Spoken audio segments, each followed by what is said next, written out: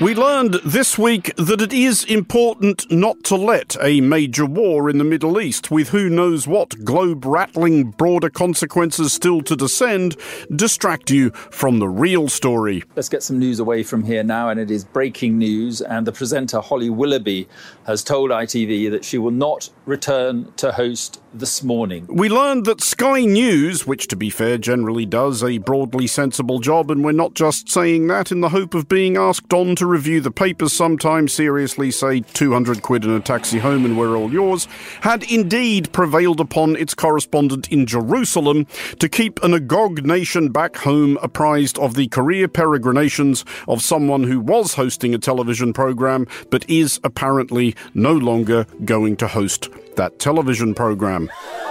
Indeed. You know that clip we did of everybody pretending to be upset that Will Quince, come on, you remember, former Minister for Children and Families, was resigning? Can we run that again, but with the producer balefully sighing Holly Willoughby over every Will Quince? No, Holly Willoughby. Holly, no. Holly Willoughby. Changes everything. You're tired of Holly Willoughby. changes everything. What are we going to do? Surely not. And you said we'd never get any further use out of that. You did. You said that. And that's like 5 goes now. Give me a triumphal fanfare. Elsewhere.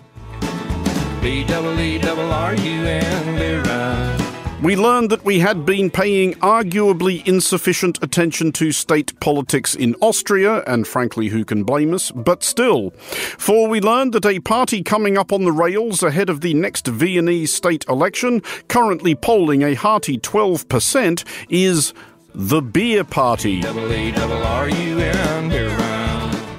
Beer Run. Do you see? Beer Run.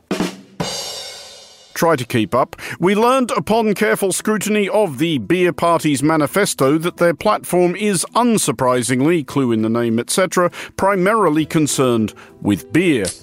The Beer Party's policies, we learned, include the monthly issue of a barrel of beer to every household in Vienna, abolishing taxes on beer, eliminating closing times at city bars, taxing mixed drinks such as the beer and soda concoctions known as Radlers out of existence, indeed the introduction of a buyback scheme for Radlers that said beverage may be exchanged for undiluted beer, and having Vienna's famous Hochstrahlbrunnen fountain spout beer instead of water.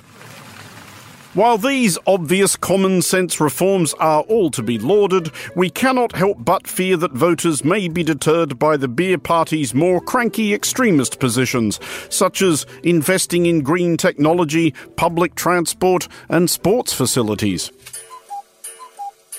Weirdos.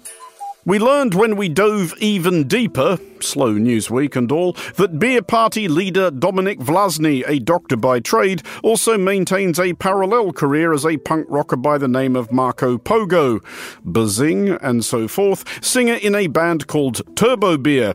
And we learned that Turbo Beer toys somewhat with the long-established traditions of Central European punk rock, in that they're arguably not entirely bloody awful, at least to the extent that you might be amused by the idea of Green Day in German.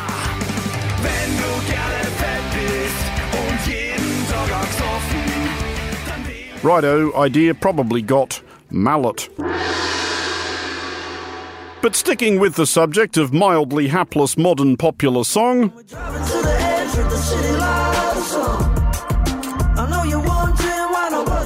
we learned that these people, i.e. suboptimal Leicester beat combination Easy Life, had admitted defeat in a contretemps with these people. Everyone gets allocated a seat on EasyJet. i.e. not quite as awful as Ryanair budget airline EasyJet, and alert listeners may already have made some wild guesses as to the nature of the dispute. We learned that Easy Group, which owns the brand name EasyJet and indeed the brand name Easy Life, all one word, had instructed their learned friends to instruct Easy Life, 2 words, to come up with another name, for reasons which, and we checked, no sane person could possibly care less about. Though we will concede that Easy Life, the band, have done themselves few favours on this front in the past by deploying EasyJet-adjacent branding in their own advertising and merchandise. Yeah. Yeah.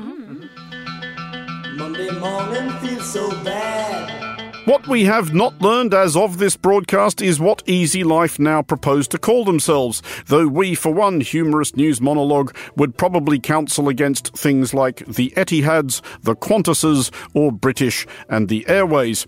Nor have we learned whether this is merely the beginning of a wider crusade by Easy Group, for we will draw this line in the sand right now. If they come for the easy beats, there'll be trouble.